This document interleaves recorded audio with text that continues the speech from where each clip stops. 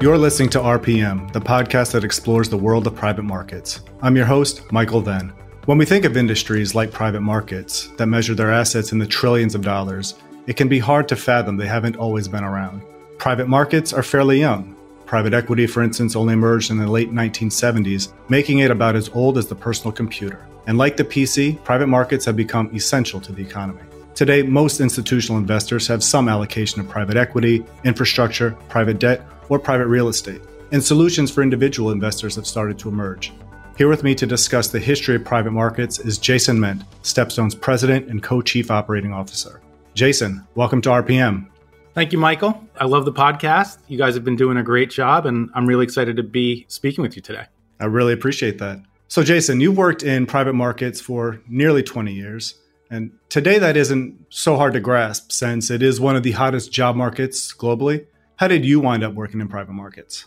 So maybe not hard for you to grasp, but I really can't believe that it's been nearly 20 years since my first venture capital deal, I have to say. The time's certainly blown by. I started my career as an M&A lawyer, and I worked in a number of venture capital deals as a summer intern during law school, and then some more during my first year of practice. And I was really hooked. I loved the dynamic and the energy around all of it. So as private market sponsors became a larger portion of my client base, private equity sponsors and VC sponsors, a move in-house as an attorney, first to Citigroup and then to StepStone in 2010 was pretty natural. And the evolution of my career at StepStone to more of a management and operations-focused job over time has felt more evolution than revolution as well. And what are some of the biggest developments in private markets that you've observed during that time? Yeah, so when I started, Michael, private markets wasn't even really a widely used term. People really spoke about private equity, maybe venture, or to some extent real estate funds. But since then, we've seen a very dynamic environment, right? Infrastructure has become a completely investable private markets asset class with, sponsors around the world in different risk categories and the like. Funds focused on direct lending rushed in, really, to fill the vacuum after the global financial crisis led to a real retreat by the banks in lending markets.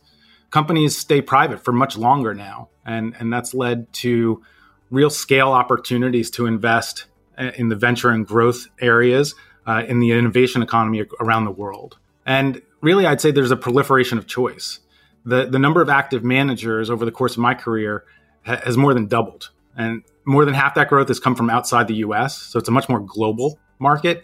And more than half the growth has come from real estate, infrastructure, private debt, and specialized strategies within private equity. So the landscape is a lot more complicated for investors to navigate, but that rich tapestry of opportunities is what's really allowed for it to grow as well. That's really interesting. These sound like almost like responses to changes at the macro level. Would you quickly go through some of the, macroeconomic developments that have kind of spurred on this growth and development? Yeah, there are a number of secular trends that are, in play here. But to note a few of the more meaningful ones, I'd say first and foremost, the persistent outperformance on a risk-adjusted basis of the private markets relative to their public market corollary is really a siren song for asset owners. And so that's led to a real inflow into the asset classes. The second that I would note is the influence of the low rate environment and the resulting need to find returns wherever you may. That really can't be understated. It's a major force, particularly for liability-driven investors. Third, the globality of capital, right? Where investors and asset owners sit has been a major force in the growth. While institutions in the US may have been the earlier movers in size, whether it be public pensions, endowments and foundations or the like, large asset owners outside the US with lower exposure to private markets have been a tremendous growth engine over the last 15 years. The final one that I would note is there's a positive reinforcement loop. As capital moved into the private markets, sponsors have matured and proliferated, making the private markets more attractive to a wider group of investors, given that richness of choice. And do you believe the growth and maturation of the industry has changed the way that general partners do things? Without a doubt. In its earliest form, private equity was capital structure optimization, right? 20 years ago, a very few number of private equity sponsors would tout their focus on operational improvements at the portfolio company level as a point of differentiation relative to peers. Now, having an army of operating partners with specialized skill sets ready to descend upon each portfolio company to optimize performance, that's table stakes, right? So that's a material difference in the value proposition. The second thing I'd note is whether driven by regulatory oversight or the growing sophistication of the LP community itself, sponsors have by and large evolved from deal makers to asset managers. And a few examples of what I'm talking about there would be, first, more sophisticated portfolio construction and active management through position sizing, syndication of co-investment, use of capital call lines, or more recently, GP-led secondary transactions. The second thing I'd note is that transparency has been a major theme, whether during due diligence, robust or even bespoke disclosure to investors after investment, and then finally publicly available information through regulatory filings. That's fascinating.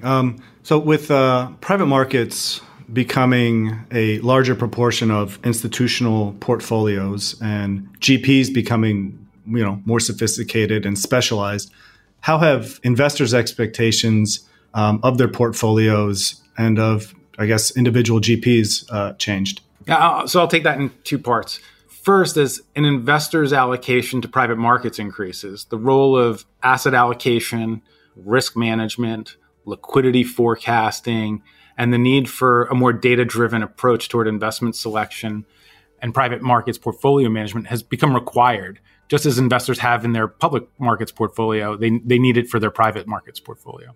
An example there would be you've seen ESG as a risk lens applicable to all investments migrate from the public markets to the private markets.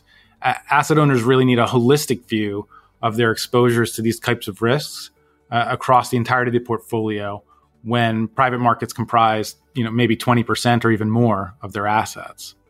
I'd also say that, investors more actively manage their private markets portfolio today, just like they do in the public markets, whether it be by trimming exposures through tapping the secondaries market or leaning into certain sectors or geographies through co-investments. Second, as to the expectations around GPs themselves as the allocations have increased, I think, two things to note here. First, transparency initiatives, kind of rhyming with what I said earlier, whether through individual investor initiatives, through side letter requests, which have, just completely blossomed over the last 20 years, or collective action by organizations like the ILPA. Investors need the data from GPs in order to properly understand the portfolio. Second thing I'd note here is an expectation that GPs institutionalize their processes in order to mitigate risk. When we started looking at fund investments 20 years ago, LPs did not conduct any meaningful, operational due diligence on GPs in the private markets. Saw it a little bit in the hedge fund space. But now we don't make an investment here at Stepstone without having our dedicated operational due diligence team review a myriad of middle and back office processes. So it's really hard to imagine performing any investments without a robust operational due diligence process. I'd like to return back to something you mentioned earlier. I think secondaries exemplify this change in thinking. A couple decades ago, LPs were concerned about their reputation and being able to invest in subsequent funds if they asked to exit a fund early. Are we seeing this same change in mentality amongst GPs to viewing LPs as long-term partners in other asset classes? I think that stigma is really a thing of yesteryear at this point. The rise of the secondaries market, whether it be in private equity, real estate, infrastructure, or even we're starting to see in private debt, has had a profound impact on the private markets by giving LPs an ability to manage their portfolios. And, GPs have really embraced the secondary market as well, using it to recapitalize portfolios and provide some of their LPs with liquidity while offering those that want to stay in a specific investment or group of investments an ability to do so, while the GP can maintain control of a cherry-picked portfolio company or group of companies. In fact, half the deal volume that we saw, a little bit more than half the deal volume we saw in the first half of 2021 were actually single or multi-asset GP-led transactions. And that's in the context of a secondaries market that is just so much larger than it used to be. If you look at the overall first half 21 volume relative to just 10 years ago, the deal volume's quadrupled, right? That's a shocking growth. Wow. really. And this gives LPs a very powerful tool to be able to find liquidity when and where they need it in trimming their portfolio, but also an ability to deploy and ramp their portfolio or diversify their portfolio by going to the market to kind of find what they need, right? Finally, I guess I'd say, while buyouts were clearly the first area targeted by secondary buyers, growth equity and venture have made a real rise in terms of the allocation that you see from secondaries buyers. And real estate, infrastructure, and private debt, while newer in terms of private markets asset classes, are all seeing increased secondaries activity. And that's making those private markets more liquid. And in the long run, I do believe that a healthy secondaries market supports broader growth of the private markets as a whole. I'm glad you brought up the growth prospects of the industry. As we mentioned at the top of the show, most institutions have some allocation to private markets, and that allocation is often capped at a certain level. Are private markets reaching a point of saturation in the institutional market? And where are managers looking for the next growth opportunity? Yeah, so you're certainly right that institutions typically set a target allocation for private markets, and that may be broken down further with targets for private equity, private debt, and real assets, or even more specifically for real estate, infrastructure, and other real assets such as agriculture or timber and the like. And some institutions are certainly closer than others to achieving their target allocations, but a couple of points here. First, as the rest of the portfolio continues to grow, right, whether through investment gains or other inflows, depending on the investor type, that could be insurance premium or pension contributions or otherwise, this really drives a need to invest additional capital in the private markets in order to even stay flat, right, and much less meet targets. Secondly, I'd note that institutions have increased targeted allocations to private markets routinely as the macro trends we discussed earlier have persisted for quite a while now.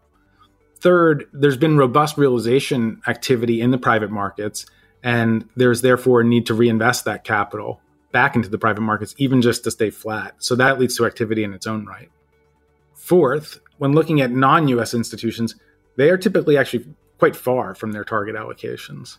Fifth, and I promise I'm near the end here, institutions everywhere, whether in the US or otherwise, generally remain well under target in the newer private markets asset classes, whether it be infrastructure or private debt. They're still really building their allocation there. And it takes a while, particularly through primary fund commitments that draw down over time.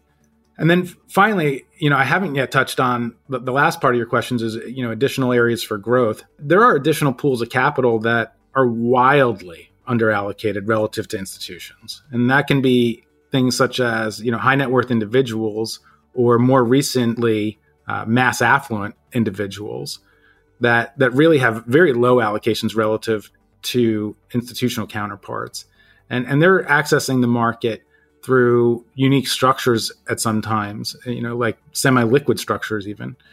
Relatedly, while defined contribution plans in certain non-US markets are and have been active participants for a long time, I'd give you the example of Australian superannuation plans as an example. DC plans in the US are largely unallocated at all to private markets. And at some point, that's going to change in a big way. And we'll see the full democratization of private markets, as people refer to it, when that does come to pass. And as private markets become, as you put it, more democratized, I think we should expect to see more scrutiny from regulators. I mean, what effect would greater regulation and oversight have on advisors and asset managers? You're certainly right. As the asset classes are accessed by individual investors, that's certainly going to draw more attention, whether it's from the executive branches, legislative branches, regulatory regulators globally.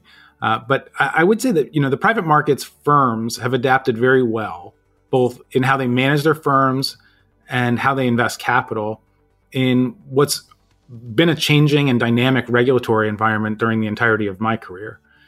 Here in the U.S., when the Dodd-Frank Act was passed following the financial crisis and GPs needed to register with the SEC, or kind of the analog in Europe of the AIFMD that was applicable to private markets firms. And, most recently, of course, with Brexit, all of this has impacted the way GPs operate. But I personally would not expect that the resiliency and adaptability of the sponsor community to really be any different looking forward. The private markets are also very global today, as I noted earlier, in where capital is raised, in where capital is deployed, and where professionals live and work. The private markets industry as a whole is very well positioned, I think, to capture the market and regulatory tailwinds wherever they may blow around the world. And we shouldn't forget that some LPs, not just GPs, but LPs too, are subject to regulation that is relevant, right? Whether Solvency II or Basel III or their successors or ERISA here in the US. And while regulation may make certain corners of the private markets more expensive or less accessible from a regulatory perspective, that it's going to require a solutions-oriented approach on structuring or reporting requirements or the like. But I really have every faith that the GP community will rise to that challenge. Jason, it looks like we are out of time. Thanks again for taking the time to speak with us today. Be well and hope to see you again soon. Michael, thank you for the opportunity to speak with you all, and it's been a pleasure.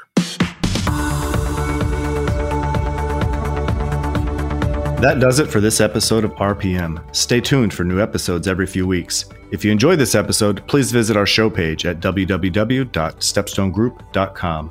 And you can also find RPM on Apple, Spotify, Stitcher, and other podcast platforms. Before we go, I'd like to announce a new project that we've been working on. As some of you may know, October is when a couple of big climate change initiatives take place. New York City Climate Week kicks off, and so does COP26 in Glasgow.